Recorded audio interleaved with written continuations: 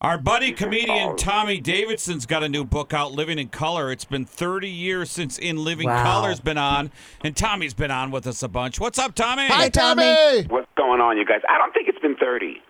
Oh, it hasn't? Has it been 30? It has. It's been like 26 or something. Oh, 'cause We don't want to say It's 30. been 10. We're going to go with 10 this morning. I'm just reading the press release, Tommy. Hey, Tommy. You So, believe all the press releases, man? yeah.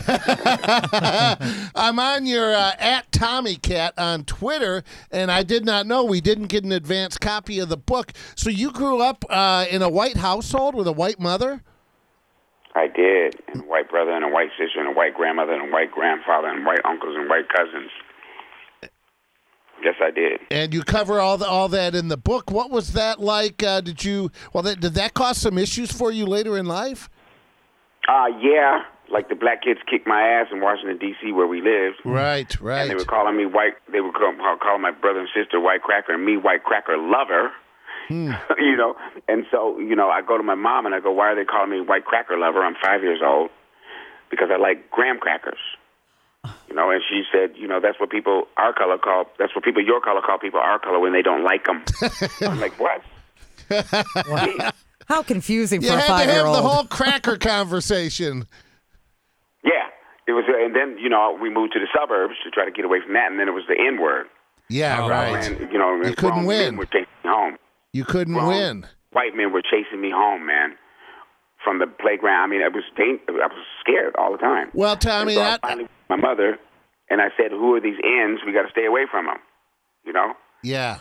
And she said that's what people call your people when they don't like them.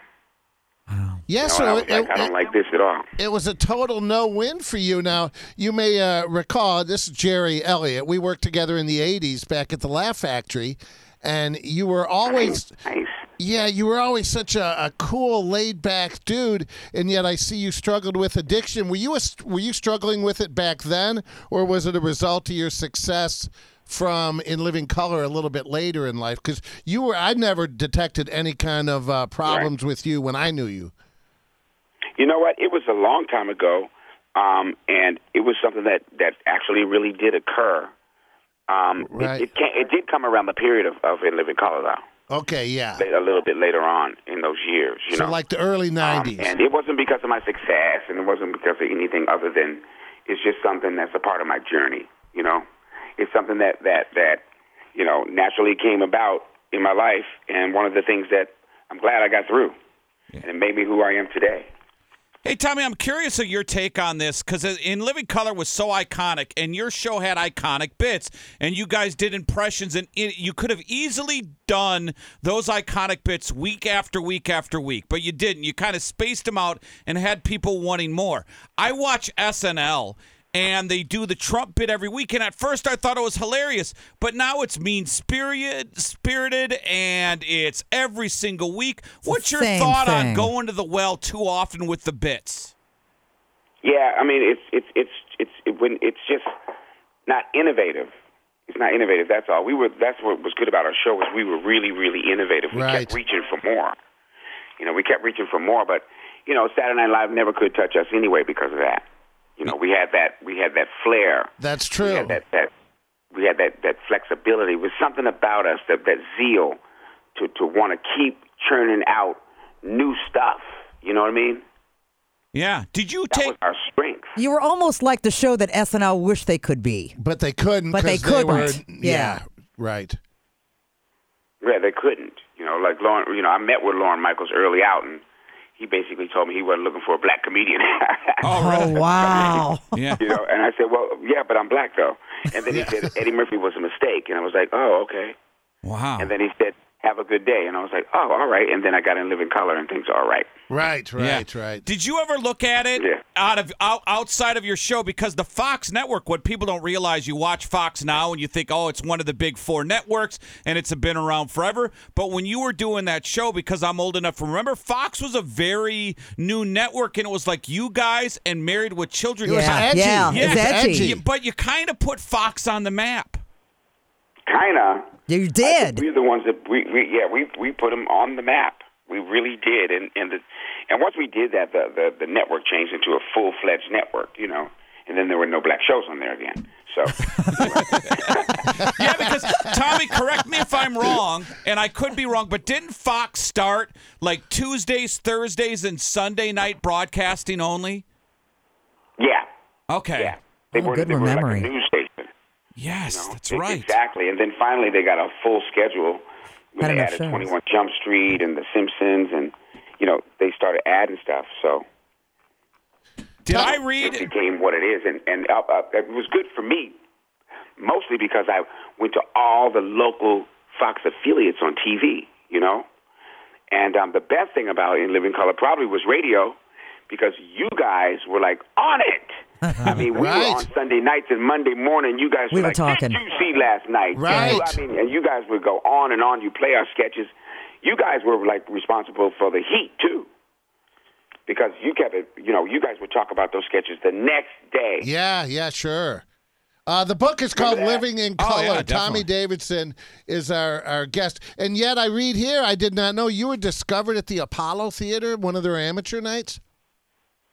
Well, you know what? It was part of the discovery process. Sure. I actually lost at the end of the year to a singer, but I did really well. And for me to be a comedian at the Apollo, Right. and to Tough win gig. the whole thing, Yeah. And so from there is what catapulted me to L.A. That was the pushing point where it's like, you know what? I think I can handle L.A. So we drove out there in my Nissan Sentra with my glad bags in the back with my giant TV. Been there, man. Been there. And not knowing a soul, and 1,000 tons of minute rice and sizzlines. They don't even make sizzling no more, huh? Used to love those. And hitting the curb for 3 years straight, riding the bus and hitting the comedy clubs, and Dash, I'm on the phone with you. Yeah. Remember we used to, when you were working like the Laugh Factory, the Comedy Store, the Improv, we'd kick around. It had you were in Hollywood. It had that feel. But as soon as you went across the hill to the valley and you did those little one-nighters along there, and we did them for free. We used to you'd get 6 minutes, LA 8 minutes. Cabaret. And it was a whole nother world. It was so close, and yet it was so far. Yeah, L.A. Cabaret. Right. Ice House. Igby's. Pasadena, Magic, the Magic Club, Comedy Magic Club. Yeah, it was a journey. It was definitely a journey. We definitely went through the obstacle course of comedy. Yeah, did you ever do that one down in Long Beach? They used to have a club, you guys, where it was a bar. You'd sit at the bar, and the stage was behind the bar, so your feet were up like where the bartender's head was, and there was 6-8 feet between you and the first. Sounds like a strip club. Oh, it was. I think it was a former strip club. Yeah, Birdland West. Yo, that was a rough spot. Yeah, it was a rough time. I got the chills talking about it. Yeah, man, we were in the comedy Vietnam. Yeah. Hey, Tommy, tell everybody, because you know as well as everybody in this room knows, Juicy Stories sells books. What's the deal with you? You mentioned in the book you and Will Smith. Will Smith got mad at you for something? It was definitely a miscommunication. I did the movie Woo with Jada, and we had a kissing scene, and I don't know. He didn't like how I did it, I guess.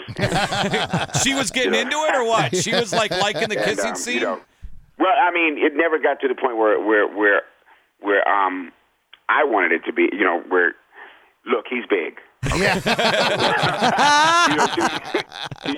I'll say that. To y'all, he's the Fresh Prince. To me, he's like a big black dude from Philly. You know what I mean? So when somebody's towering over you going, I don't like what you did, man. You go, okay, what was that? 'Cause I didn't get that right. That's my woman. You're back in the suburbs again. Well, listen, good luck with the book there, Tommy Davidson. We'll pick it up, Amazon.com, all the big booksellers. Good luck on this tour, man. Thank you, man.